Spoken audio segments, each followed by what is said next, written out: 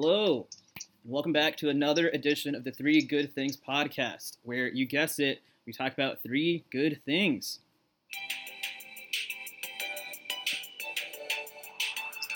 Today, we have the fantastic guest, Nick Sharma, for the podcast, and let's just jump into it. Nick is the CEO of Sharma Brands, an agency that advises some of your favorite brands, including Caraway Pans, House, Judy, and Hydrant. He's commonly known as the DTC guy on the internet, but what most people don't know about him, fun facts, is that he thinks sushi is overrated, we'll get into that, and SoulCycle is better than Peloton, which is a hot take, but I kind of agree with too. It's the truth. Welcome to the pod, Nick. Thank you for having me. First time here. I'm excited to be here.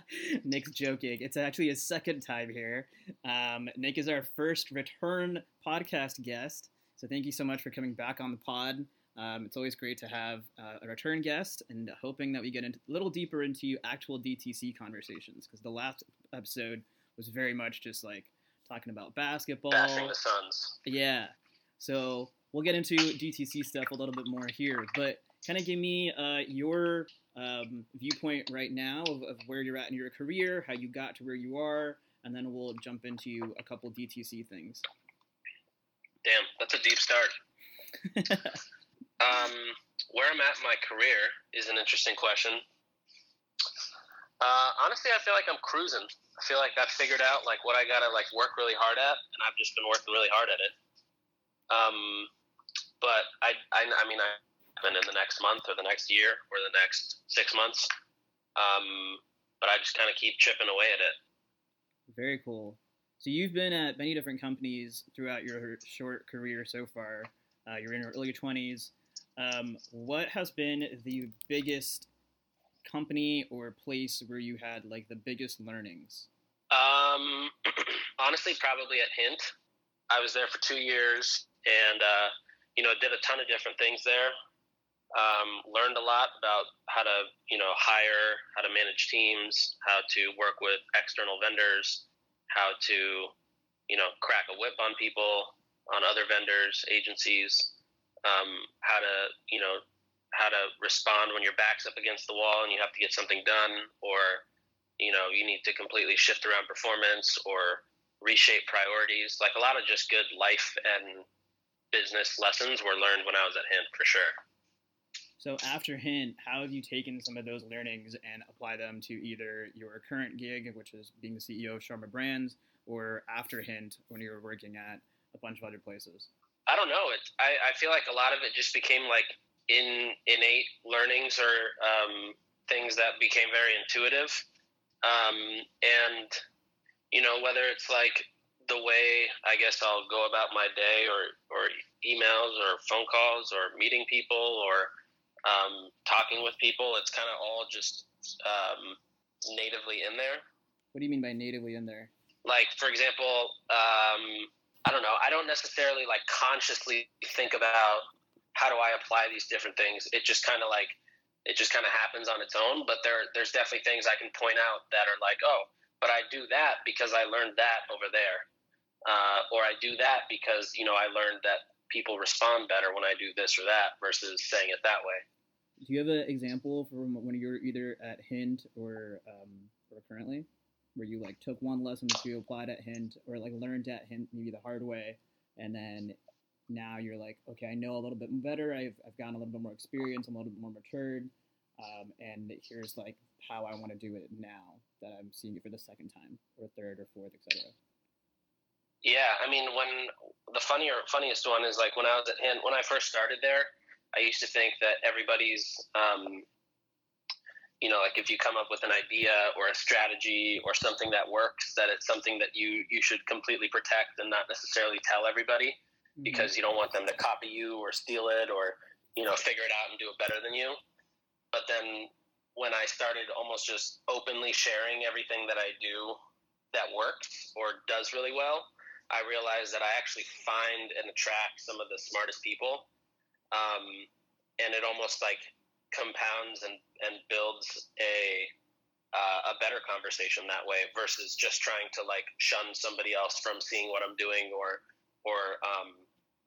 something that I see working. So that kind of goes to like building in public, which you've been doing for a few years now. What made Mm-hmm. you make that switch to start building entirely in public and kind of just broadcast your process? Honestly, in San Francisco, I didn't have a ton of friends, and so the internet and like the collective audience of the internet, whatever I had at the time, like a lot of those people became good friends of mine.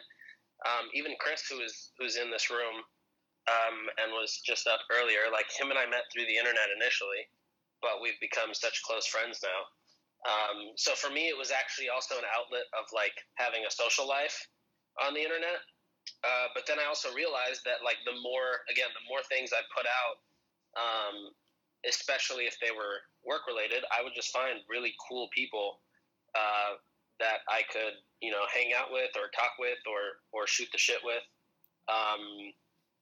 And it all comes because you kind of just like put out, like, for example, if I walk out of a meeting and I'm like, oh, that was a really interesting insight, or, oh, that was a really cool learning, and I put it out on Twitter, then there's a very good chance I'll find like 3 or 4 other people who reach out and they want to just talk about it, or they've had some kind of experience with it, or, something around it.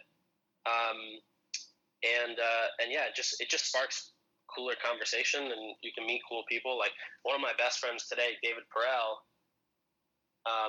we found each other years ago, just like writing things on the internet, and now we've like traveled so much together. We hang out all the time. We're just like really good friends, but it's all because of both of us putting things out on the internet, which sounds really creepy, but it's weird how it happens.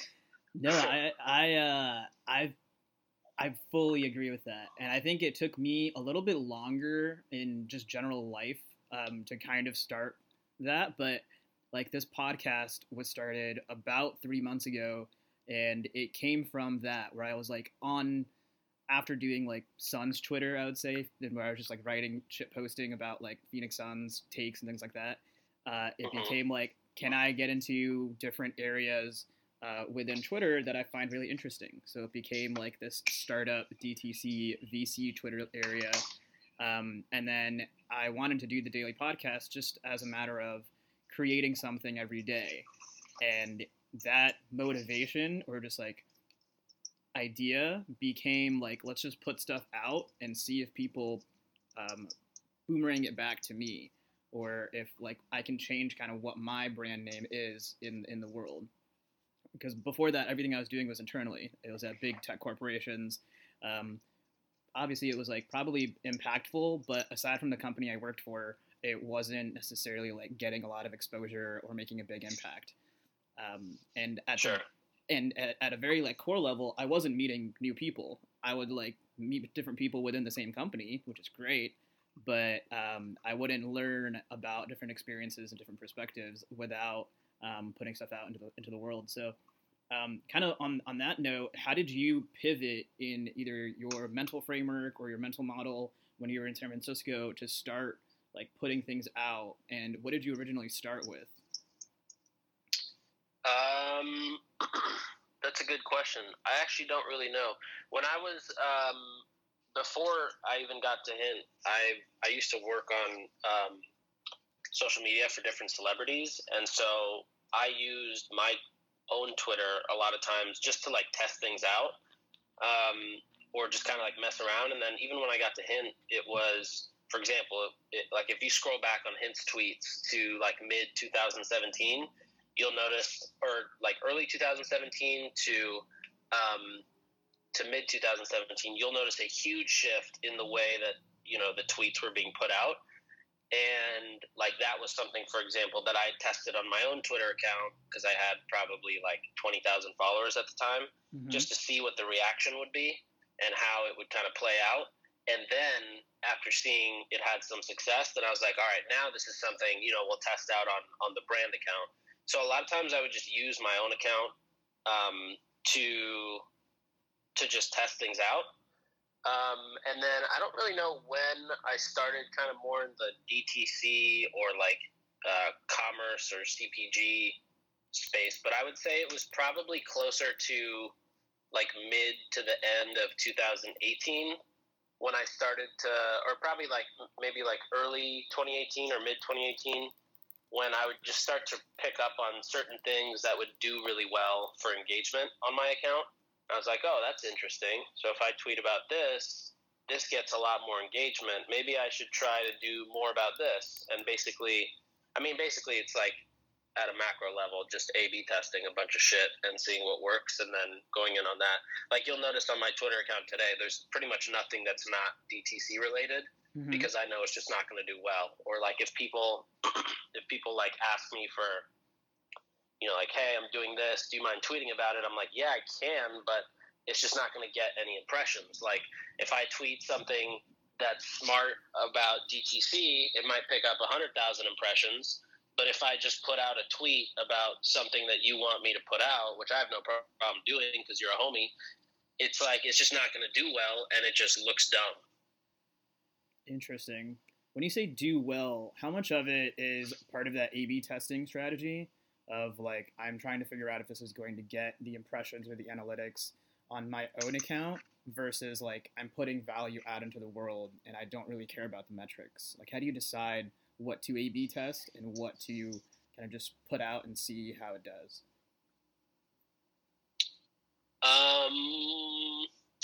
I would say it's like, it just honestly depends on like how busy I am at the time. For example, okay. If it's a busy week, I'm probably barely tweeting unless it's like something that, just comes out.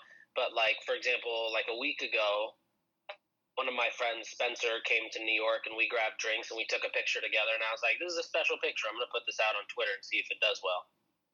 And I'll just keep it up regardless because he's a good friend.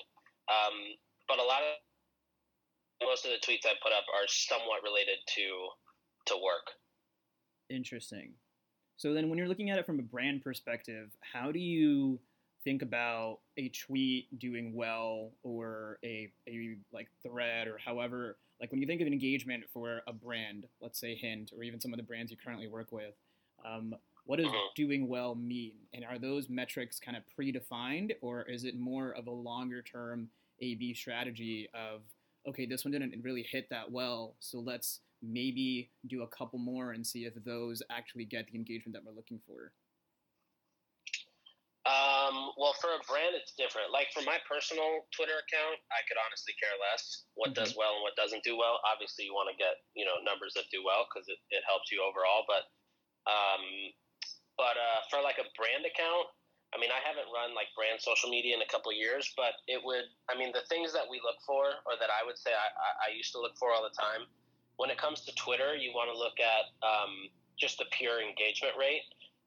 You want to if it's a brand Twitter, you want to put out content that's designed to live within the platform. So things that don't have links, things that are easily viewable, readable in a fast scrolling timeline, things that are shareable and worth sharing. And then I always look at basically just the engagement numbers divided by impressions and look at what that number is. For Instagram, it's kind of the same. You want to look at things like saves and sends, basically like how many people are actually DMing your stuff to other people is, I think, really important. Likes and comments aren't that important because those are things you can just buy nowadays. Video views is a big metric for Instagram I always look at because those are typically things you can't buy. Actually, I don't think you can buy video views at all on organic posts. You can buy likes, comments, but you can't buy video views. And that's also a true indicator of how legit an account is.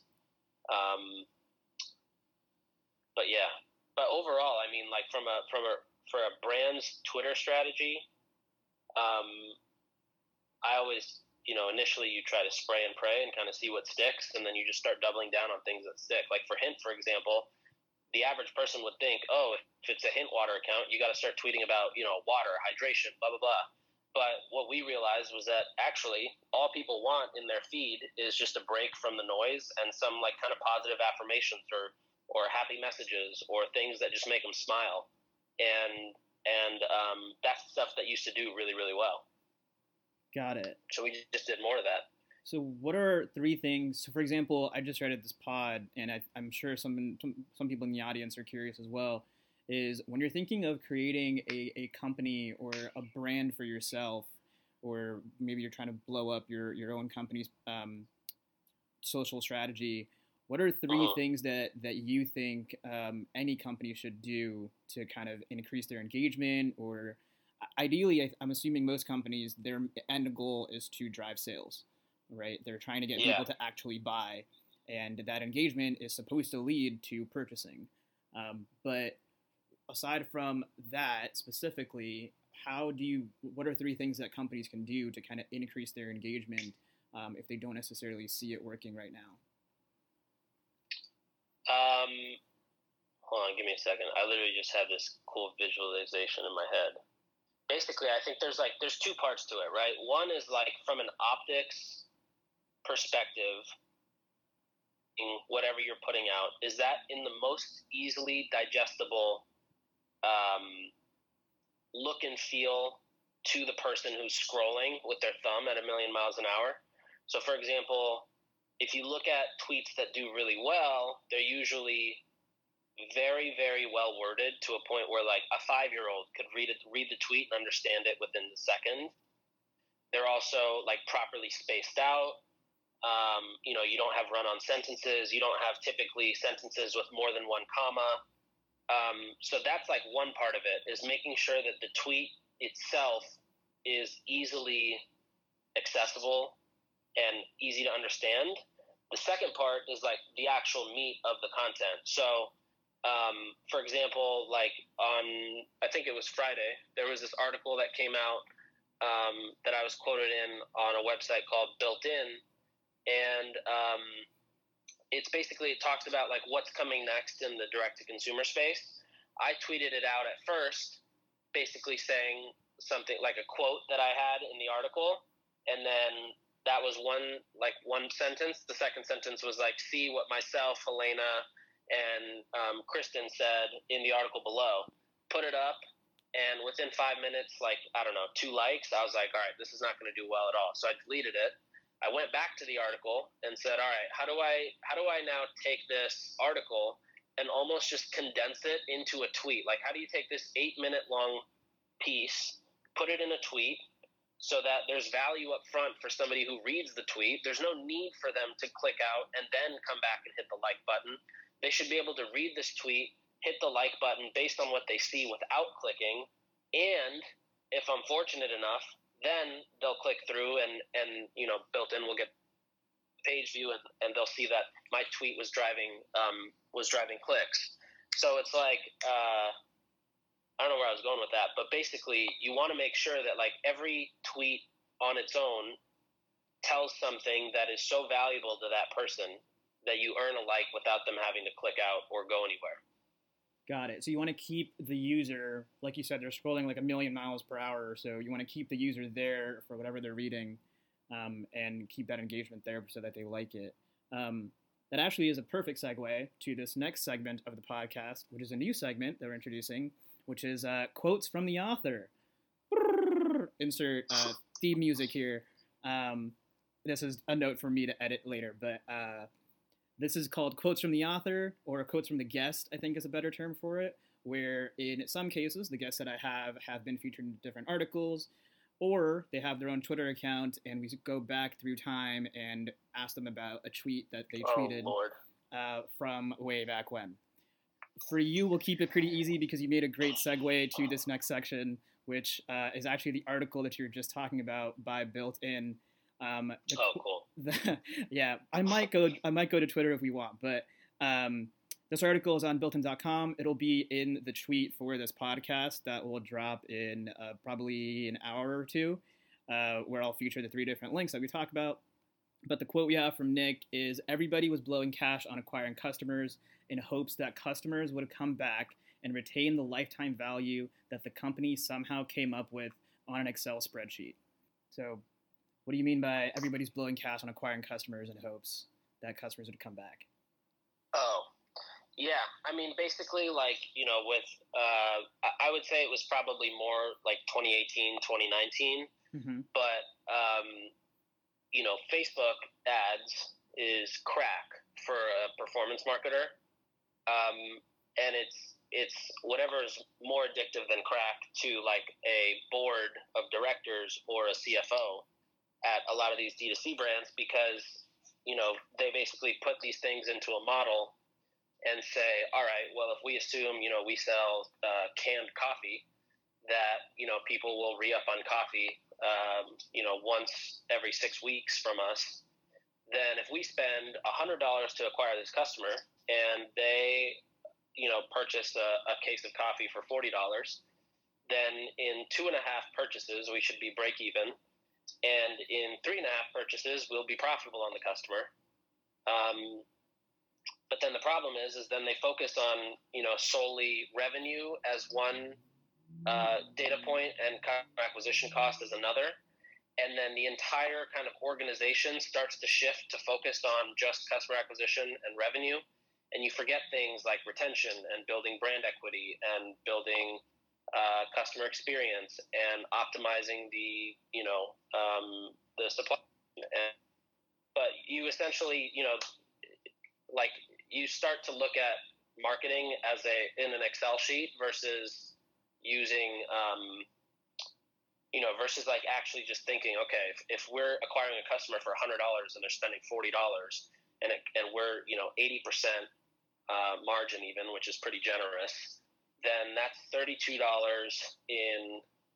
that's $8 in COGS and $32 in profit on that purchase, but then we're spending $100, so we're actually underwater by like 68 or 58. But if we hope that they come back and buy 3 more times, maybe we'll be profitable and then we'll be good, and we should go raise $10 million off the fact that we should be okay after 3 purchases. So instead of managing on an Excel spreadsheet, how do you suggest that people manage across the board?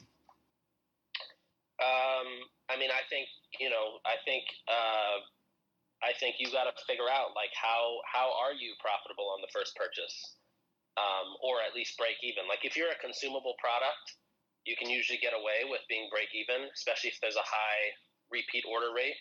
Mm-hmm. And it's a little different too if you're a subscription product. But if you're, for example, selling a cookware set, then that's probably something that people are going to buy once every 5 years. You just absolutely have to be profitable on the first purchase. There's just any other way is just wrong. Shout out to Caraway pans. I just purchased my first Caraway pan.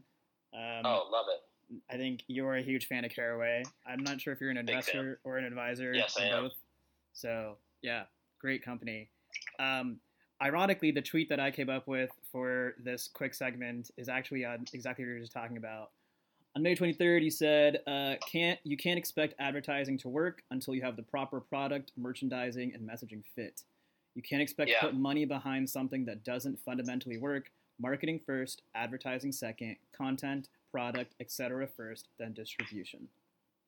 Yeah, it's like it's like expecting to get from New York to LA, but the Uber or the private car that you're taking from the airport in LA to your house has a broken wheel. Like it's just not gonna work. Yeah, I think it's like trying to drive backwards on the highway. And yeah, whoever says that's a genius. I don't know who said that, but that person is definitely a Suns fan now. Let's not get too carried away here. And then, so I have one more tweet that I'll read out, but I think we'll end the segment on this one. Is there's no better feeling than clearing your inbox before you get to bed. And I just love that tweet because Are you a zero inbox type person or a let the notifications pile on type person? No, notifications is different. Notifications don't give me anxiety. A inbox that is unread is, I use my inbox like my to-do list. So if I see that I have, like right now, if I open Gmail, I have 57 unread emails. And those are basically, and of course, like 30 of them might be just random things that I don't need to respond to, but those 20 are things that I need to get done before I go to sleep. Got it. Yeah, it's interesting. I have my personal email, which is just like a ton of unread emails, and I don't even look at the number anymore because the majority of it is like it's probably past 10,000. But when it comes to work emails, I'm a zero inbox person. Like I love seeing zero unread and all like star stuff that I need to reply back to. Yeah. Do you have that kind of like dual mentality, or do you just always have unread, or like you want to keep it to zero at the end of the day? Yeah, I mean, it's actually kind of funny. So I was using Superhuman religiously for like the longest time. And then, like 2 weeks ago, somebody basically took my name and my email and blasted out a bunch of spam. And shit. my email got marked as like a spam address from a lot of different inboxes, or at least that's the way I understood it. So I had to add this like extra layer of verification to my domain, which basically shows now if I send an email from my actual email, now it's like, there's like 2 or 3 layers of validation that it's actually me. And so I don't know if I can use Superhuman this way or if it'll still just go to spam. But anyways, normally I use Superhuman and it segments out like what's important. It segments out like newsletters that I get, which is anything like Morning Brew, The Hustle, Lean Lux, 2 p.m., The Hustle Trends. And then I just have other. And other is like usually just a bunch of garbage or like newsletters from brands, same thing. And so usually I just kind of like work around the important tab and make sure that gets done. The only things that stay there are like for example, if somebody emailed me or if they said like, hey, we're going to get back to you by Tuesday, then I'll just leave it in my inbox so that I don't forget. Otherwise, everything else gets archived. Why did you choose Superhuman over Gmail or Hey or the regular mail app? Superhuman is it's like you can so I have a ton of emails on a daily basis. Superhuman lets you basically not even touch your mouse and handle everything between shortcuts, and I think that's why I like it the best. I'm a huge fan of keyboard shortcuts. And you have your Keychron that you're jamming on right now. Is that right? Yes. Yeah. Well, right now I've swapped it in for the Apple one because it makes less noise. But yes, normally I'm on the mechanical. Good man. We have a quick segment before we jump to the lightning round, and then we'll open it up to Q&A. You kind of touched on this, but I'm a huge fan of learning in public as well. Mm-hmm. So I guess there's 2 parts to this segment. The first is, what are you currently learning, whether it's work related or just completely life related? And then the second one is more about what you touched on earlier with newsletters. Okay. So what am I currently learning? I'm definitely learning how to like sleep better. That's one thing I've been trying to focus on lately. How are you learning that? Like a lot of like testing things, trying different things before I sleep, looking at if it increases, for example, my REM sleep or decreases, eating or drinking different things before I go to sleep basically the same thing. And then, seeing, for example, like I've been testing through a bunch of different pillows. I can't seem to find a really good pillow, so much so that I might even like launch a pillow brand just because I can't find a good pillow. I've been doing a lot of sleep stuff. And I don't know, probably a couple of other things simultaneously that I can't necessarily think of right away. Got it. Yeah, me personally, so this podcast has been a learning experience, and I'm always learning on how to ask questions, how to like navigate conversations, how to create different segments. Completely outside of that, I just recently picked up a guitar. Oh, nice. And I have zero musical ability or experience or like music anything. I played, this is how brown I am, I played a clarinet when I was in 7th grade, and I was like 7th chair. There were only 7 chairs. I was 7th out of 7, which means I was the worst clarinet player in Altadena Middle School.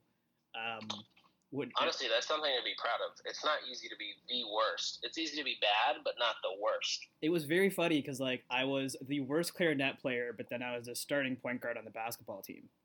So it is just very That's incredible. Odd dichotomy. And then at the same time, I was also like first chair on the chess team. So I was very proud, except for basketball. That's really cool. I was just like I was a weird kid. I think I still am a weird kid. But I knew nothing when it comes to music, and I was really, really bad at music. I could barely read it as well. I couldn't read the notes. I used to play guitar a lot. I could never do the notes, but if I had the tabs, or if I saw, like, if somebody were just teach it, you know, like this is the chord, or this is like how you do it, I was able to do it, but it was hard for me to process looking at the notes and instantly understanding, okay, that means my fingers go here, in like real time with a song. Yeah, so I'm kind of learning that on the fly right now. I just downloaded this app called Musician. And I'm learning like what is a fret, what is a chord, and I can play the most basic version of "I'm Yours" by Jason Mraz. Oh, nice. You know what's another fun one to learn early on is "Don't Let Me Down" by the Chainsmokers. Ooh, that's a fun one. I'm gonna write that down. Yeah. Yeah. Do you have any tips on learning guitar? I would say there's no shame in using tabs and learning how to read tabs much faster. What are tabs?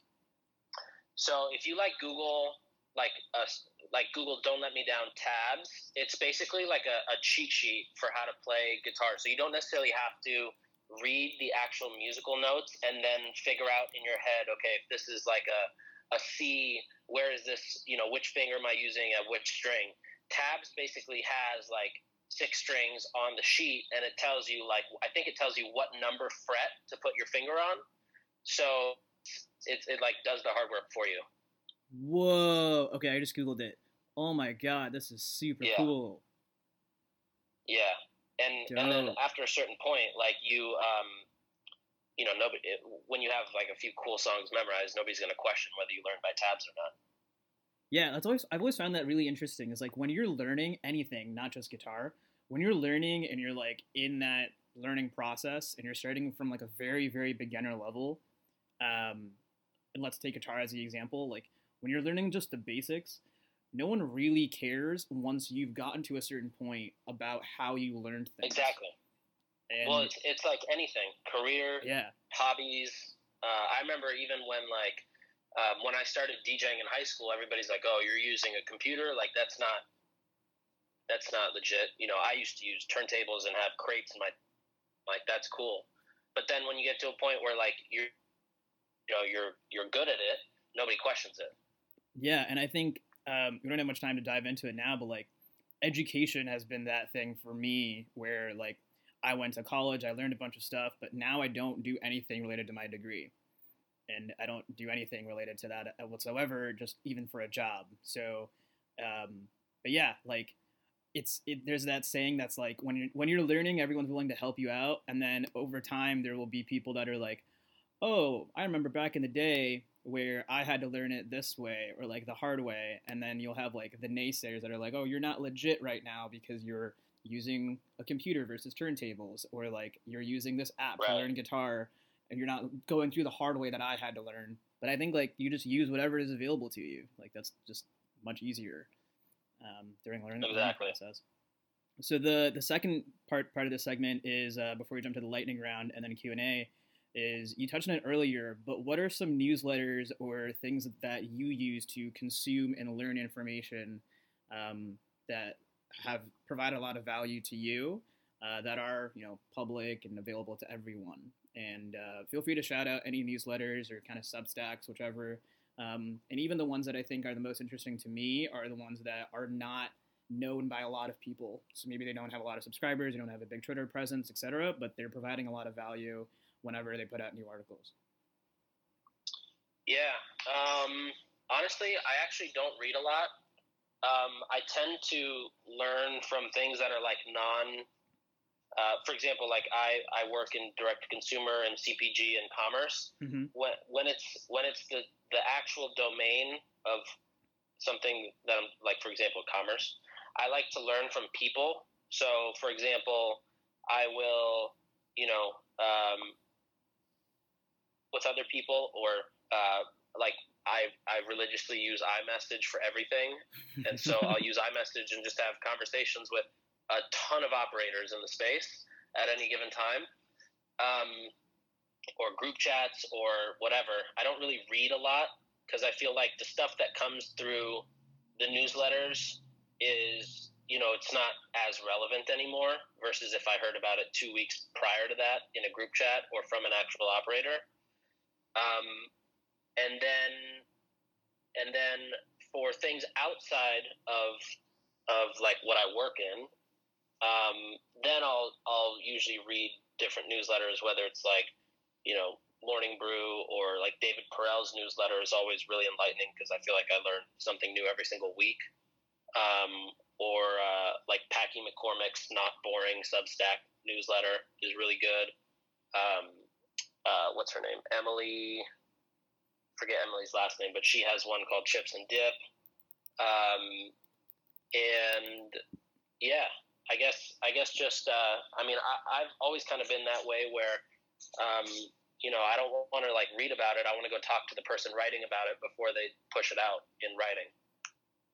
That's actually a great thing to remember whenever you're trying to learn something. It's just going straight to the source. When you're going to learn these things, whether it's iMessage or group chats, what's like one general either question or topic that you try to ask these different people?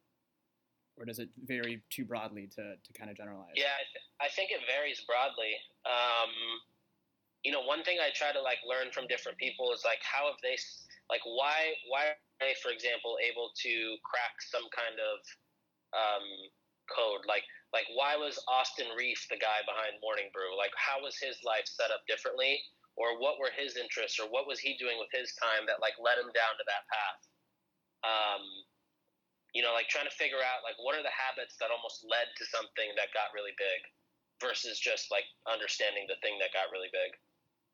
Totally. What's an example of something where you had a conversation with someone pretty early on and then they were telling you about an idea and then you're like, oh, that sounds interesting.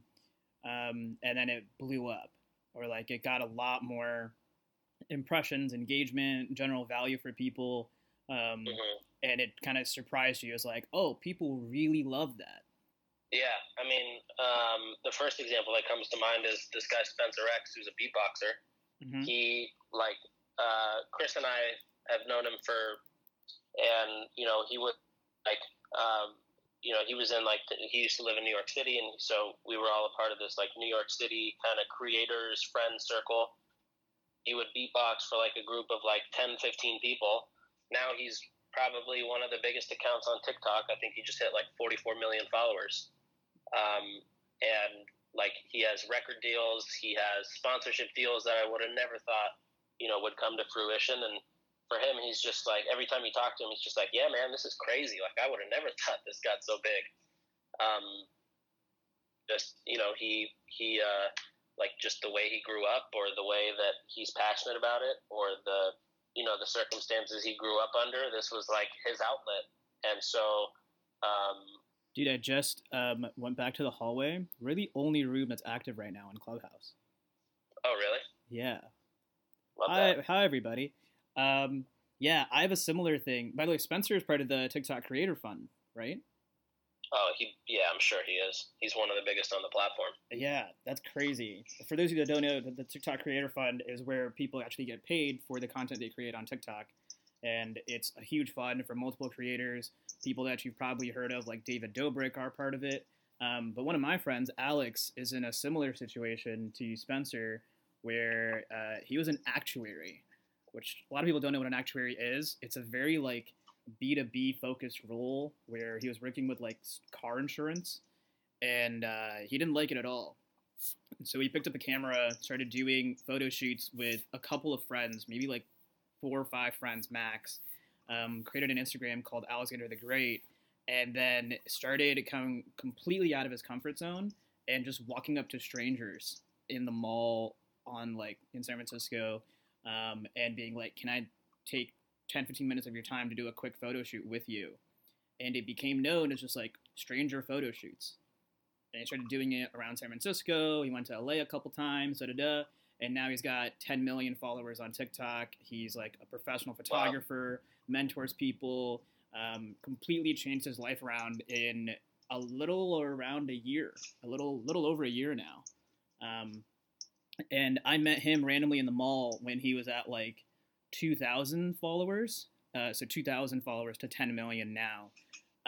And I was like, yo, are you Alex Stemp from TikTok? And he's like, yeah, man, I'm about to do a photo shoot. I'm going to grab a bite at Panda if you want to join, if you want to help me shoot like behind the scenes content for like the video part. And I was like, sure, yeah, I'm down. I was going to go get groceries, but I'll wait for like an hour. So we like partnered up. I shot some behind the scenes content. He's like positioned over here. Then we did a couple other photo shoots together. And now he's, you know, one of my good friends, and we get lunch every now and then. But he's now getting hit up by a bunch of different people. It's just like crazy to see how you can turn your life around by just like picking up something, doing it every day, and then seeing how it pans out. So and it's also awesome when it's like something that's or that person is like the underdog. Oh, totally. The thing that's kind of interesting about him is he's older than me, so he's in his like early 30s, and he was able to like turn his whole life around with TikTok, which typically skews younger, by kind of just putting himself out there and being like definitely vulnerable, but at the same time highly motivated and having this like crazy work ethic. But yeah, I'm super happy for the dude. The next segment of the pod before Q&A is called the lightning round, where I'm going to ask you 5 lightning round questions. And they're this or that questions, so they shouldn't be too crazy to answer. You can provide some justification for why you decided to pick one or the other, but the whole idea is for it to be fast. There's going to be one question in here that I will ask you to give a 5-page essay for why you picked one or the other. You'll realize which one it is. Welcome to the lightning round. Pancakes or waffles? Pancakes. Dogs or cats? Dogs. DTC or DND? DTC. Do you know what DND is? Do not disturb. Oh, wow. I was thinking Dungeons & Dragons, but okay, DTC. Oh, well then definitely DTC. New York or SF? New York. Okay. Knicks or Suns? There's a wrong answer. Knicks. God damn it. All right, Nick. Suns is the wrong answer. That's the one I want a 5-paragraph essay on. It's ridiculous. Absolutely ridiculous. For those of you that don't know, I'm a diehard Phoenix Suns fan. I grew up in Arizona. I'm trying to convert everyone I meet to become Phoenix Suns fans. And it's a long, arduous journey, and that is the experience of a Suns fan for the last 20 plus years, is peaks and valleys. All right, this is a part of the podcast where we open it up to Q&A. As I mentioned at the beginning of the pod, this is hey Chris, welcome. This is a room that is being recorded, so don't ask anything or say anything that you don't mind being recorded. We'll keep this room open for about the next 15-20 minutes, however long questions go, and feel free to ask whatever you want to either me or Nick or anyone else up here. Welcome, Chris. Thanks. I have a question. Can I ask yet? Yeah, go ahead. Okay. So my question is for Nick. So in today's world, it seems like there's tons of DTC companies.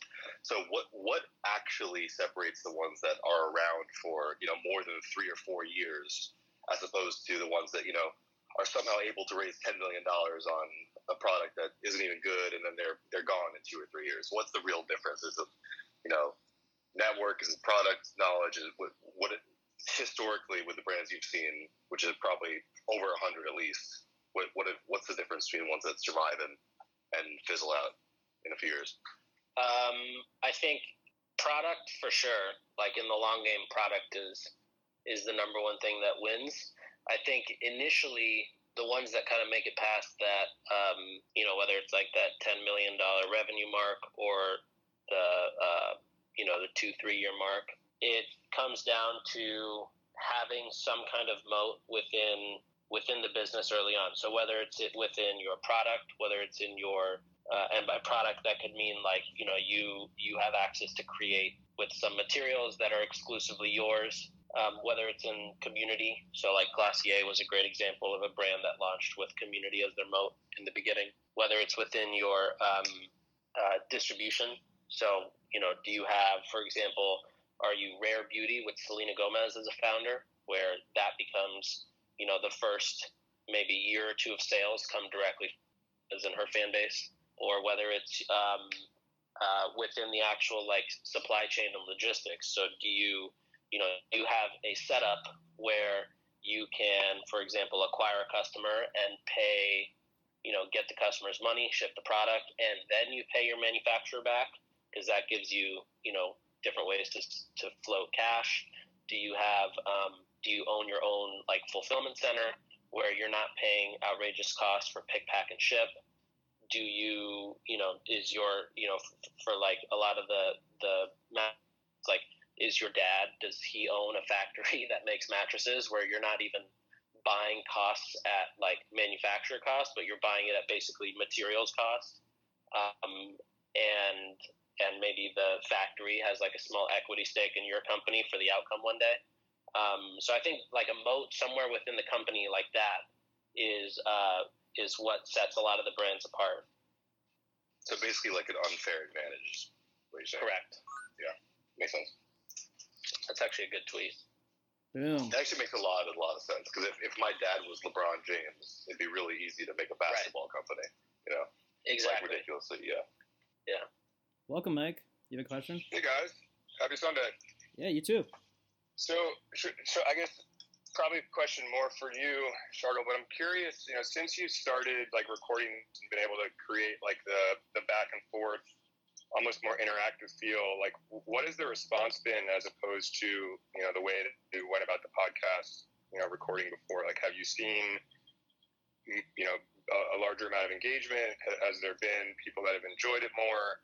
Just wonder, like, if this element versus just being a one-on-one conversation to like one-to-many has really changed what your audience thinks of the content. Yeah, so I'll be 100% transparent. I don't have that much insight into audience analytics as a podcaster. Is that the right term? Someone that makes podcasts? That sounds right. What has changed, and I've seen this overall, is I've started being a part of a different community entirely. And I think that was the main goal. So in terms of just analytics and numbers, what I've learned is some people tune into podcasts for the guests, and some people tune into podcasts for the host. I don't think I'm at a point where, like, for example, Joe Rogan could have anyone on his podcast, and people will come listen to his podcast because he's Joe Rogan. And then the guests are there to amplify that host. I'm not at that point. I'm more at the point of, like, the guest kind of drives more engagement, and typically they're guests that are a lot smarter than me, and I'm just kind of navigating a conversation. I found myself getting a lot more comfortable with being able to hold long-form conversations and talk more fluently and actually have, like, somewhat interesting questions, or at least interesting to me, and kind of navigate conversations that way. But yeah, I've been doing it for like the last three-ish months, and I say this every time I do the outro for the podcast. It's almost like a selfish reason for myself, because I've been told many times that I'm not good at like long-form talking. Like, presentations give me anxiety, and like I kind of like shut down a little bit. So this was mainly just for me to kind of get my long-form thought process out to the world. And then the different formats, similar to what we were talking about during the pod earlier, was A/B testing. So I originally didn't want to do daily, because I was like, how do I create content on a daily basis?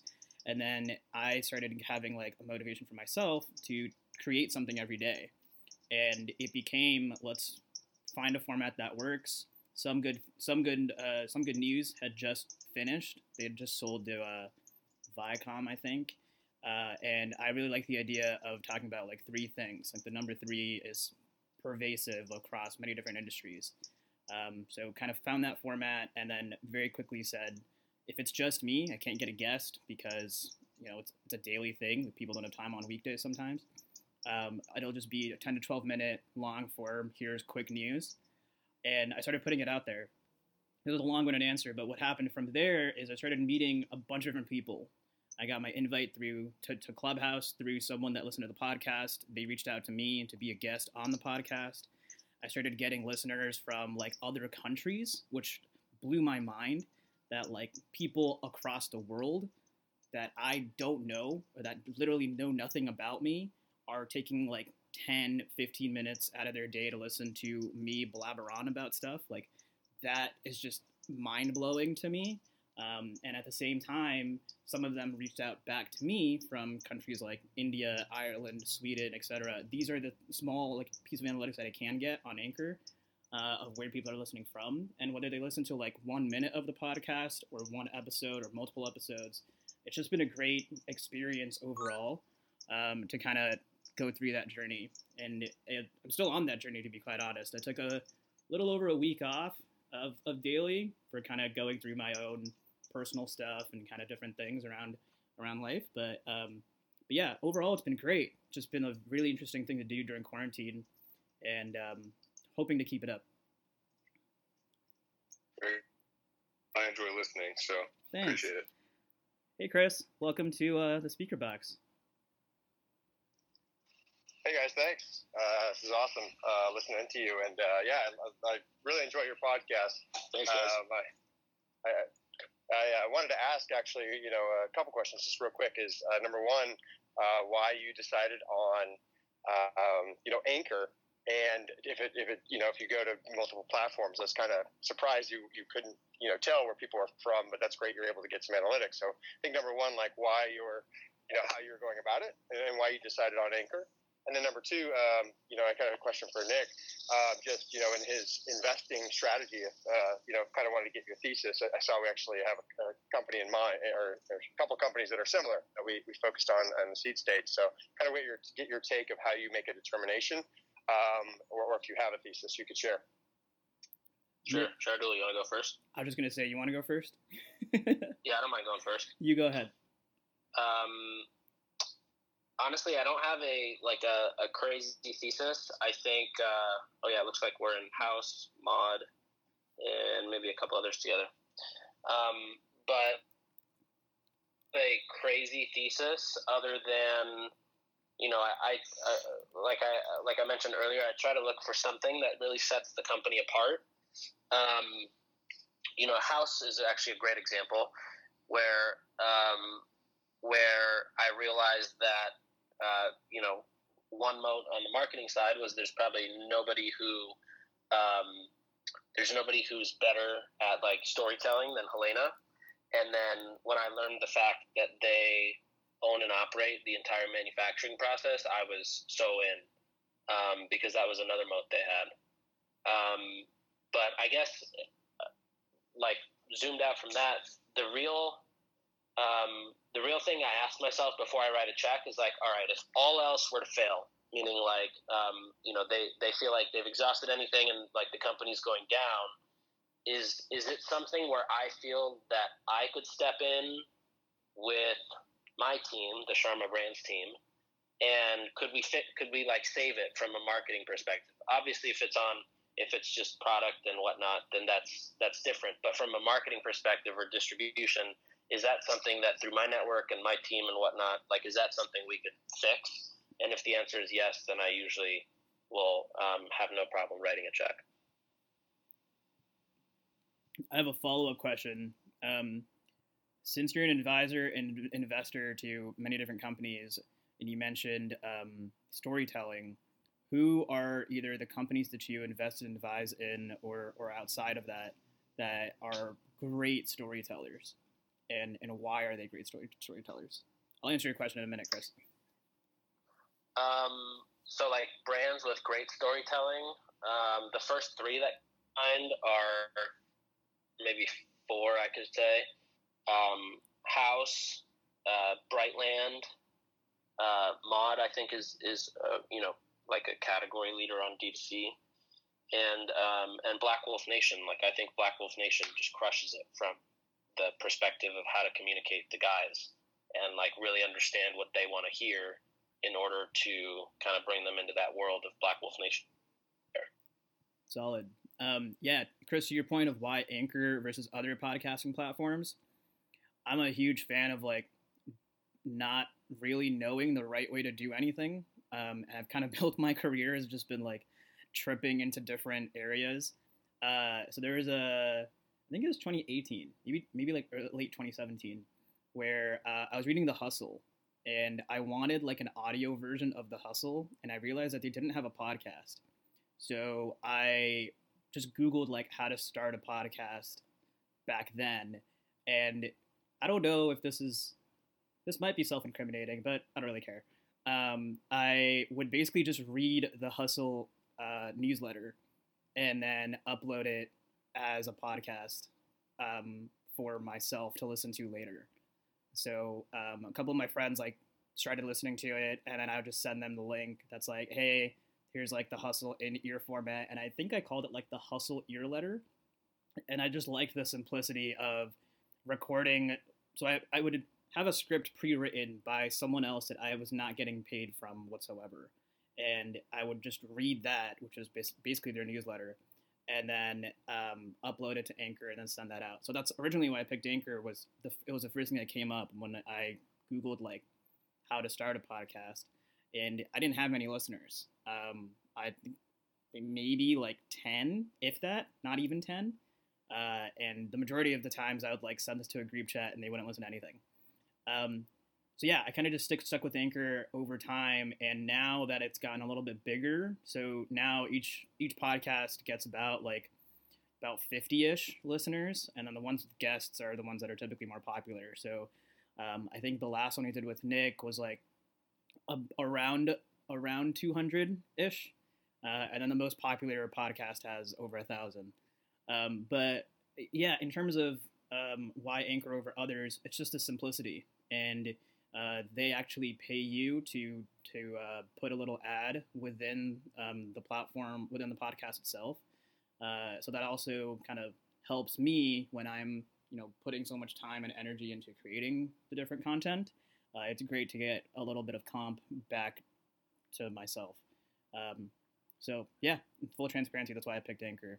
If anyone else has any questions, feel free to raise your hand. We'll pop you up. We're going to keep the room open and the podcast recording for the next, I would say, 5 to 10 minutes.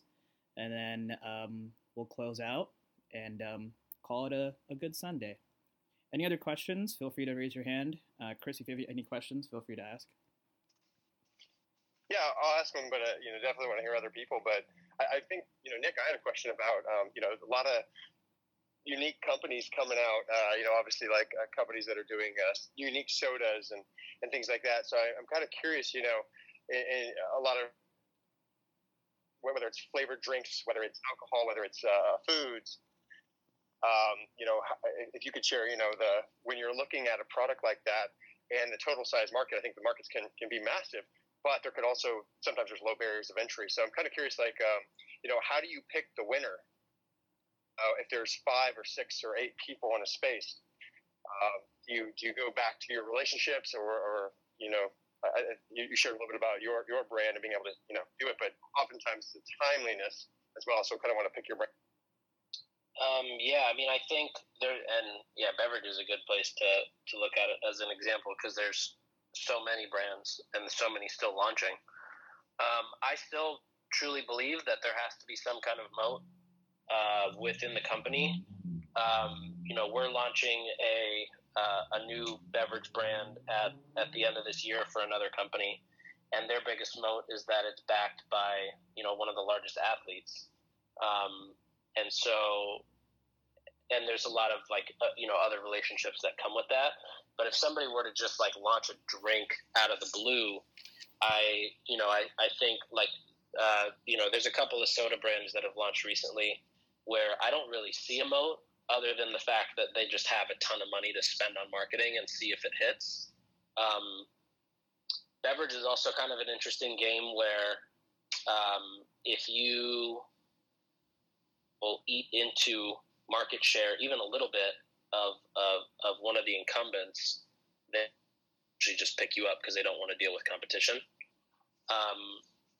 And that's if your product is good. If your product's not good, like LaCroix, for example, with Pepsi, they just came out with bubbly and pretty much wiped out LaCroix off the shelves, you know? But I guess, yeah, it comes down to like, is there something truly special about the company?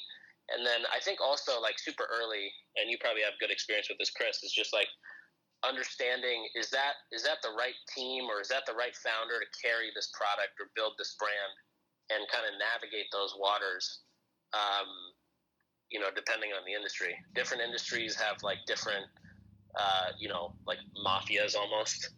And, you know, is that the right person who's going to, you know, carry that brand or that product or that company through it? If anyone else has any questions, feel free to raise your hand and we'll pop you up. Otherwise, Nick, you have any questions for anyone? Me, Chris, Robert? Or Chris, any questions? I can go on for a while, but this is your guys' podcast, so I like listening in and to your guys' shows. So this is great. Thank you. I have a question thanks for joining, Chris. I have a question for Nick. Why the Knicks? I know it's a hot topic for everyone and they're heavily interested. Well, Shardul, I am what they call a professional, and I have to add this to my LinkedIn, but a professional bandwagoner.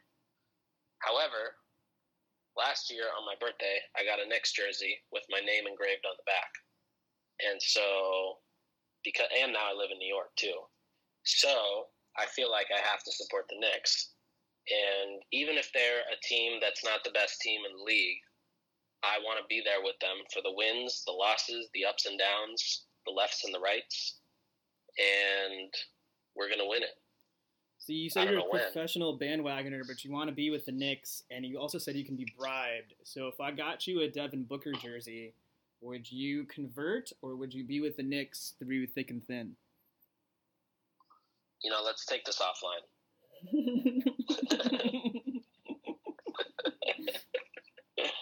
Actually, a good idea, because there's Devin Booker's in the audience right now, so I actually don't know if I can say that. No, he's not. I'm totally joking. But cool. I think Reed has a question. Welcome to the stage, Reed. I don't know. I came in a little bit late, so I didn't know if you talked about this. But Nick, would love to hear your experience on how you got on Pitbull's Instagram team. It's a long story, but the condensed version is a lot of hustling and trying to squeeze myself and finesse my way into different opportunities. Also kind of just serendipity of meeting the right people at the right time. And then, you know, whenever there is that opportunity that serendipitously presents itself, just saying yes and you know, trying to like do as much as I could, you know, even if it meant like, oh, you're not, you know, for example, like the thing that led to that was something I was basically working for free. And it was something where I was like, yeah, but, you know, I don't mind working for free because maybe it'll end up in something cool. Luckily it did, and pretty quickly. But the short story is like just kind of working hard and, you know, saying yes to opportunities, and things just magically happen. Very inspirational. Thank you, Nick. Actually, a good question to end on is, what do you look for, whether it's people that you're hiring, or whether it's people you want to work with? What do you look for in either DMs or just general outreach that you get? What really stands out to you? And conversely, how do you suggest people kind of put themselves out there and try to get the eye of someone who's getting inundated with tons and tons of DMs or emails, etc.? How do you kind of break through that chatter and stand out? Or what do you suggest for that? Honestly, it's a bunch of different stuff. Like a lot of the times, if I'm hiring somebody or working with somebody, typically some point of reference behind it. But if it's like taking a chance on somebody new, then sounds weird, but like just their overall, I guess, like general vibe. Like I love working with people who know what it's like to work really hard or have to work really hard because their back's up against the wall. You know, I think it provides like a different perspective on life when when you come from shitty situations and you have to figure out how to get back on your feet. Like, those are my favorite types of people to work with. Not to say I wouldn't work with people who haven't been through something like that, but I don't know. Like, one of the things that I love doing too is like going and doing a Rumble or a SoulCycle class with people, and just seeing like, how do they attack it, or like do they give it their 200%? Are they like drenched in sweat at the end? I think there's like a lot of correlation between like, are people, if somebody, like, if they're half-assing something, do they half-ass multiple things, or do they, like, when they say they're going to commit to something, do they go all in? There's that saying of like, the way you do anything is the way you do everything. Yeah. I think just like generally understanding how people think, and also just even, a big thing for me personally, because it's kind of how I survived in life, is just like general street smarts, and like being able to quickly, look at things and be able to connect the dots. I love working with people who can think quickly and kind of on their feet too. Like, I would rather take somebody who can be dropped into a city with no knowledge and figure out their way out, versus somebody who scored like, Harvard Business School, whatever, 4.0, whatever they call it. Like, I love people who are street smart and people who love to just figure things out. Yeah, totally. I don't have a platitude here to add, but there's that notion of like, if you drop a fish out of water, can they figure out how to navigate, or do they just flop around? But yeah, I think that's 100% true. In terms of like you getting on Pitbull, working with like different social media stars, trying to like get to Hint, working with Vayner, what have you found for yourself to be a great way that you've done over the course of your many places to kind of cut through the chatter and get to the decision makers? Oh, just always shoot your shot. Like, even when you don't think you have a shot, start shooting your shot. Whether it's cold emailing, whether it's, knowing somebody's going to be at an event and, coincidentally showing up there. There's so many ways to kind of cut through the noise. You just have to step down from the level of, okay, this person's a massive this or a massive that, and just think, all right, like, how would a human want to be treated? I think there was a good example. I don't know if it was earlier this year or like late last year, when I saw Mark Cuban tweeted something on Twitter, and I saw Business Casual, which is Morning Brew's podcast. They responded in a tweet and said, we'd love to get you on our podcast. And I knew there was no way he was even going to ever read that tweet, because he probably gets so many mentions. But I know Mark Cuban responds really fast on email. And so I just sent him an email, and I was like, hey, one of my best friends, Austin, runs this company called Morning Brew. He has a podcast. They have over 1 million downloads. And would you be willing to jump on today or tomorrow? And he, within 2 minutes, responded yes. And so it was just like cutting the fat, basically, and just getting to the point. Also, if somebody's inbox is getting flooded, they don't want to read your essay of an email. They want to read 2 or 3 lines, and that's it. Yeah, as someone I guess always shooting your shot. The great Michael Scott, I think my favorite character on The Office, said, you miss 100% of shots that you don't take, which applies to drinking as well as just general life as well. That's so true. But cool. That's a great note to end the podcast on. Thanks, Nick, for being on, and thank you, Chris and Reed, thank you, and Mike Shapiro and others that came up and asked questions. This was a fantastic conversation, and as always, this is the recording of the Three Good Things podcast. Thank you, the listener, for taking out 10, 20, I guess this is an hour, it's a little bit longer, time out of your day to listen to this podcast. And anything you'd like to shout out, Chris, or Nick, if you want to shout out anything, feel free. Make sure you hit that subscribe button if you listen to this episode. Thanks. There's no it's a follow button, but yeah, sure. Follow. Make sure you hit that follow button if you came here just for my episode. Also, if you want to listen to Nick talk about DTC stuff later this week, He's on Shopify's podcast webinar. Yeah, I think it's a it's webinar. their new show actually. It's called Resilient Retail. Yep. I'm doing a show with Kristen LaFrance, who heads up the content there, and Haley LaSavage, who is the editor and main writer for Retail Brew, which is a segment of Morning Brew. So you can catch Nick on that show on Thursday. Looks like it's at 1 p.m. EDT. And in terms of this podcast, we actually have another special episode coming out tomorrow with the fantastic Kat Cole. I love Kat. I'm so happy that we've been trying to figure out a time to record the podcast for over 2 months now. But I'll be hosting the room like I'm doing here in Clubhouse with Kat. We'll dive into kind of her career, her background, how she approaches office hours that she hosts every week here, and then just general stuff like Burning Man, the experience that we had with her sending me Cinnabon, what went wrong, what went great, stuff like that. So I'll put that on the calendar for tomorrow with Kat. And with that, we'll close out the podcast. Thank you guys for tuning in, and I will see you next week. Tomorrow, actually.